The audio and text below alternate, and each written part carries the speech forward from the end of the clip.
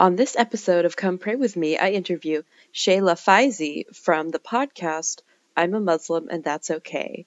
Her show is dedicated to interviewing different Muslims from various walks of life. On the show, we'll be talking about what inspired her to start her podcast and what she's learned along the way. Thank you so much for agreeing to be on the show. It's wonderful to have you as a guest. Thank you for having me. It's a pleasure to be here. Absolutely. So, what inspires you to start your podcast? Well, for me, it's a little more unusual than for most other people because a lot of times people have a purpose that they love listening to podcasts and they're like, I wish to, you know, ha give my perspective onto the world. But for me, it was very random. I had a friend who wanted to start her own podcast, and she was like, I'm not sure if I should do it. I don't like my own voice. But the thing is, she is disabled herself, but she's also a physical trainer for other disabled people. And I was like, Amanda, what you do is great. And I think you need to share your perspective with the world. And you know what? I'm going to start a podcast with you completely out of the blue. I had no intention of doing this before this. And I just told her this. And there I was. I'd made a promise and I was stuck with it. And for me, I was like, I've never done anything like this before. I don't even have any background knowledge on anything else other than being Muslim. And so here I am with a podcast about being Muslim. Absolutely. And the title of your podcast is called I'm a Muslim and That's Okay. So, where did you get this title from? Again, very random. A lot of different things sort of come into your head when you're starting to prep for all of these things. If I've made this promise, I'm starting it, what should I call it? Um, I think I just took a very straightforward and direct approach to this. Here I am Muslim, and I'm not ashamed of being one. And that's how it sort of came about. I think that's amazing. And I also appreciate how your show isn't afraid to tackle difficult topics and social issues. So, what's the importance of approaching problems like this from an Islamic perspective? Well, if I had to put it in any way, it's just that there's a lot of different issues that people consider taboo, but majority of the times we do have religious rulings considering it. Like my the episode before this one that I just released was on sexual assault against children. And I had tackled that because specifically, yes, in an in all spheres of cultures and society is generally considered taboo, but as Muslims, we consider it a sin and it has to be spoken about. And if it isn't spoken about, then nothing is done. I don't care how uncomfortable you feel about this. It's a problem, and the problem doesn't go away by sweeping it under the rug.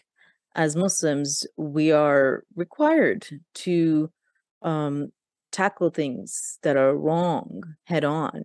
So that's how I look at it. Absolutely, absolutely. And I just wanted to say thank you for making that episode. I really appreciated all the resources that you provided, as well as just information in general. I feel like that's so important to talk about, especially since I've dealt with similar things in my own life, and Mm, it's just such an invaluable service.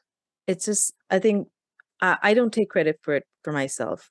My guest was amazing. She is an amazing advocate for this. And the resources she provides are absolutely incredible in terms of not just information, but just support for those who are survivors and particularly mothers of survivors as well. I think she's amazing. The fact that I had an opportunity to learn from her, I'm grateful for that. Definitely. So your show features interviews from many different Muslims from many walks of life. But what have you learned about yourself as a Muslim from your time working on your podcast? I don't know per se if I can say that I learned about myself. I think even as Muslims, when you sort of exist with Muslims that are similar to you sort of forget that there's so many other Muslim perspectives as well. So with my guests, when I interview them, learned something new about Muslims as a whole, as well as how we exist in our totality. I'm from Pakistan, and again, my cultural religious experience is different from somebody who may be of Pakistani background but grew up in the US. It's completely different. So, what it does is it helps broaden my own horizon as well as a Muslim while I'm trying to broaden other people's horizons. Absolutely. So, on to a more fun question. A lot of episodes of your show talk about food, and Pakistani food is incredible. I actually live not too far from a Pakistani restaurant, so I got the hookup for the good stuff. Oh, wow. But yeah, so a lot of your episodes talk about different foods. So, what are some of your favorite foods, and what are roles that food has played in various Islamic traditions? Well, here's the funny thing. For me, especially the episodes that I speak on food are generally in terms of Ramadan. And if for anybody who knows, that's our time for fasting. But what it has sort of become is that at the end of the fast, it's usually this huge buffet of stuff that happens every single day for a month. So that's what I featured, like, some of the stuff that we like eating during that time. As for my own favorite food, I'm more biased towards, oh, if I had to say it, maybe Asian food or Italian food. So I do love me a good lasagna. I do love good Asian food, whether it's Japanese food or Chinese food or Korean food. Um, and as far as food goes, if you had to really look at it honestly, we don't have like Muslim traditions regarding food. Yes, we do have certain foods that are considered even religiously that they are beneficial, things like honey and pomegranates, olives. They are traditionally known religiously as being beneficial. But for us, the food culture is more culture as opposed to religious. So every different parts of the world, different Muslims do have this culture of eating. Just I think I can blame, I mean not blame, but in a say because we have Ramadan, we're like, okay, this is an entire month. We're not going to be eating a whole lot, but whatever we eat, let's make a show out of it. So that's how it sort of works. So wherever we are in the world, like during the month of Ramadan, because we are so heavily invested in bringing out the best foods we have for that month. So we do have a culture of eating no matter which part of the world the Muslims come from. That actually reminds me of I think it was one time my high school had one of those festivals there that the Muslim Student Union put Mm, on, and for all the desserts had figs in them, and I was just like, oh, yeah, why do they all have figs? And one of my classmates, she told me that it was the Prophet Muhammad, peace be upon him, who said that if there's one fruit in paradise, let it be a fig. right, right. So yes, figs definitely have like again, along with honey, olives, grapes, figs have a significance in a sense that they're known to be religiously special or unique. And if you looked at it scientifically, a lot of these foods have a lot of healing properties to them. So for us, we've taken those tradition that because they were religiously important to us, we make sure to incorporate that into our diets. That's really cool. It's so cool to know that. And the fig is a fun little fruit. There's Yeah. a lot of significance to it in other religions as well. Like, I believe it was the Buddha who attained enlightenment under a fig tree, or there's I mentions of figs in the Torah yeah, and the Bible. it in a lot of tradition because even if you looked at things like olives and dates and figs, these are three fruits, if I had to put it, that traditionally you could go. across many different cultures, they had significance because they were so versatile. Like olives, you could eat it, plus you get oil from it, and it's really good for you. It tastes good. Dates also highly nutritious, and they traveled well. You could dry them up, take them, and at that time they didn't have fridges, so you had to, take whatever food that wouldn't spoil when you were traveling. Figs is another thing. They were highly nutritious, and you could take them with you wherever you went. So across cultures, these are some of the fruits that were like that were reviled for how good a source of nutrition they were and how well they traveled.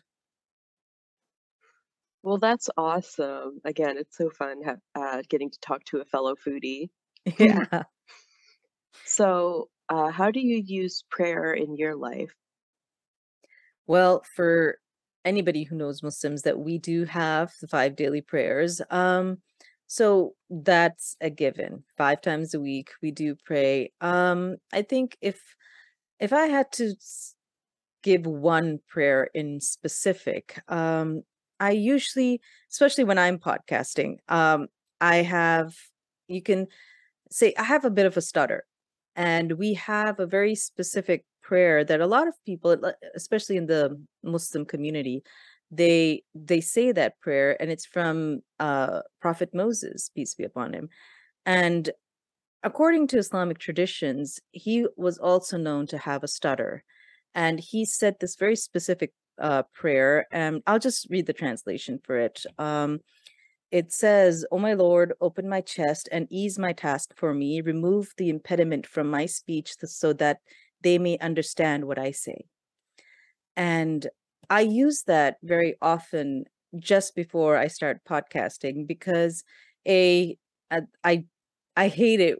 I would hate the fact that my stutter would impede what I'm trying to say or impede my communication. But it's also one of those prayers that is a source of comfort in a sense that it's asking God for ease for what I'm trying to do. Because if I had to give one motivator for why I do my podcast, it's generally not for myself. I am hoping that through my podcast, people get a better understanding of how Muslims are and how we exist. And that's why I ask for God's guidance for it, because I sure as heck don't know what I'm doing.